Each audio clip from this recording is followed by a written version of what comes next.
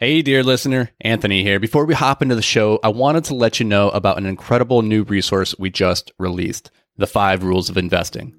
Dan and I are huge advocates of modeling the behaviors of the people who have done what you hope to do. And who better to model when it comes to investing than legendary investors like Warren Buffett, Howard Marks, and Ray Dalio? This free ebook breaks down the simple time-tested strategies of billionaire real estate investors that you can use to take your investing to the next level. So head over to invictusmultifamily.com and grab your ebook today. All right, now let's hop into the show.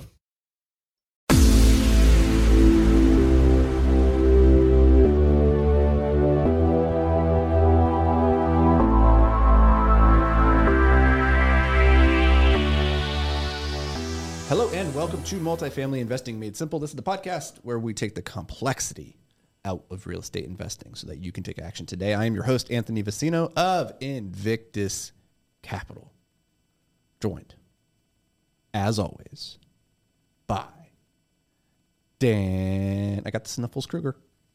I do, and I think we might have fixed our audio issues. Do you think so? I hope so. For the really astute listeners in the last maybe 4 or 5, we didn't really realize this. Somebody gave some feedback. The audio wasn't as good as it could be. I think that we had some issues with my mic. One of our mics. We did some troubleshooting. Some stuff happened. We are not audio technicians in the slightest, so hopefully this is better.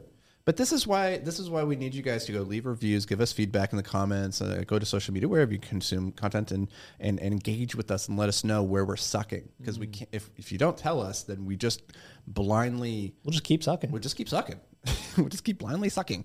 So we'll do our best to stop that. Okay, so let's get to it. This is an under 10-minute episode, so we're going to keep this brief. We're going to keep it to the point.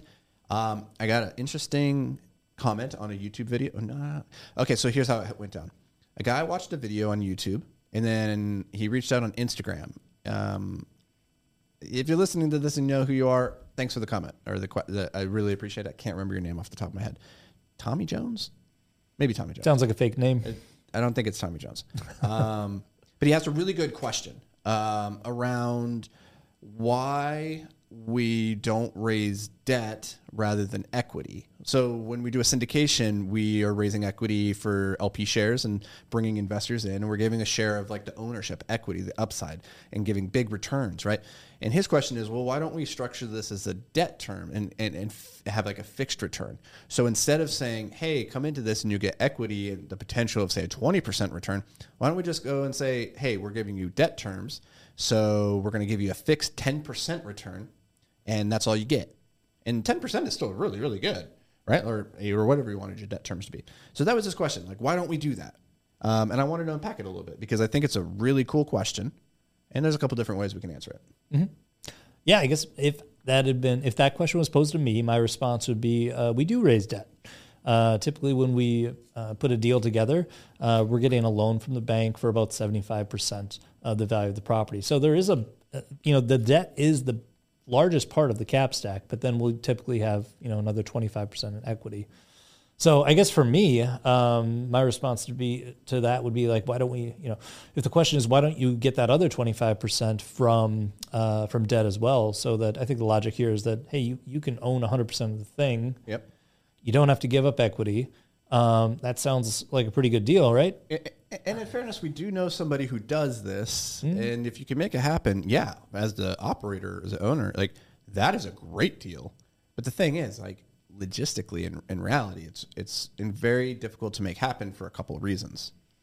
Well, it's a huge amount of risk because unless you have enough cash flow or capital from some other source outside of whatever deal it is that you're doing to cover that debt service, it doesn't matter how the property performs. That debt investor is going to be entitled to that payment. You've got to make that coupon payment, and if you don't, it's on you. You'd be defaulting. So it's extremely risky. Well, that's risky for us as the operators to put that much in, but it's also theoretically risky from the debt provider's perspective.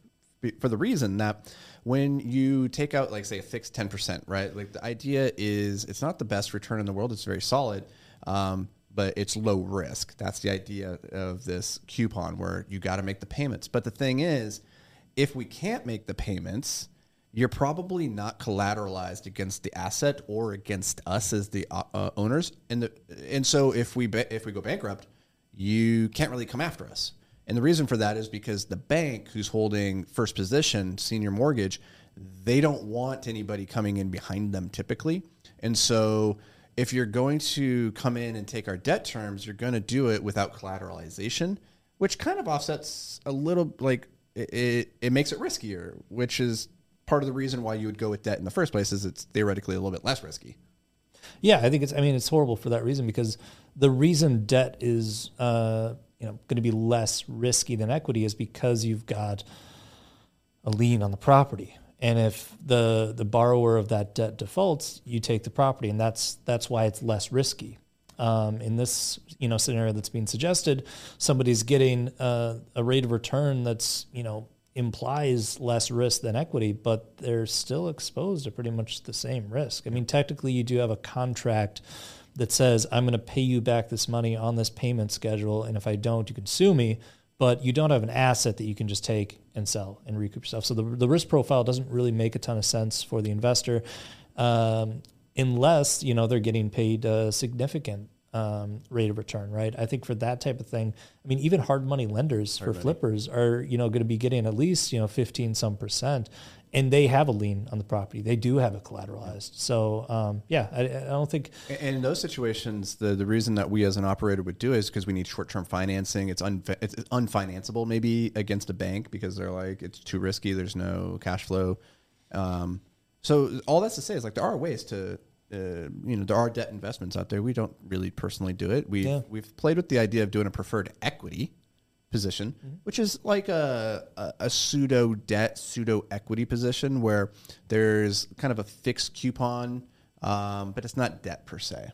Yeah, it's not guaranteed. I think if we were to actually execute on that, it would be structured in a way that says you're going to get this fixed rate of return, but it's not strictly debt. Not debt. So you're not necessarily tied to it, I guess is how I'd phrase it. But now if you're listening to this though, like we do know some guys like Will down in Nashville where they do like debt placements. So if you're interested in becoming a hard money lender for fix and flip on single family homes and stuff like that, and the properties collateralized because you're really the only debt position. Like they raise say $300,000, you come in, you're all of the debt, they go buy it, they do their fix and flip and they sell it, they buy you out, and you probably get like a 10-12% return, something like that. It's about 10ish. So that can be an option. But it's a great racket for people. I mean, especially in with like IRAs. I know the debt investments with an IRA are typically seen as desirable for people with IRAs just because how the taxes work on those types of vehicles. They could be a great option, but I guess I wonder how that works with like UBIT and UDFI then, because we don't do single family fix and flip hard money loan. There's no UBIT for that. You are the debt. So you're getting simple interest. Yeah, okay. So we got it. That's a really and that's the reason question. why. But and then the other thing I want to just point out that like. You used to see a lot more 100% finance deals where debt made up the entire capital stack, but this was back in 2006, 7, and 8. And so it works until it doesn't. I mean, that's kind of the big thing is it's just incredibly risky. Yes, the upside is tremendous if everything goes well, but you really have no margin for error as the operator. Everything's got to go great, and if it doesn't, then you're going to be in a tough spot. Yep. So we don't do that. Yeah, so that's why. There's no right or wrong necessarily. It's just different strokes, different strategies, and different risk tolerances. It's just not what we do. So hopefully that answered the question. I don't remember even what I thought his name was. Tommy Jones. Tommy Jones. Tommy Jones, thanks for the question. Sorry, I don't remember your name. And if you guys have any questions, do feel free to go leave a review on iTunes or wherever you're listening to this. Go to social media, hit us up, shoot us an email, fire us your questions. We'd love to answer them on the air. We'll even make a concerted effort to remember your name. So that's going to do it for us, guys. We'll see you in the next episode.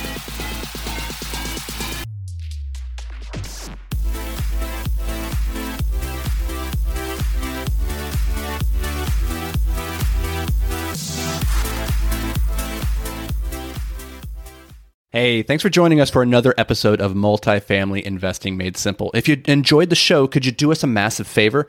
Head over to iTunes and leave a 5-star rating and review. Your feedback, it means the world to us as it helps us grow and spread the word about multifamily investing. And don't forget, sharing is caring. So fire this episode over to any friends or family who you think could benefit from learning all about multifamily investing. Thanks, guys. We appreciate every single one of you, and we'll see you on the next show.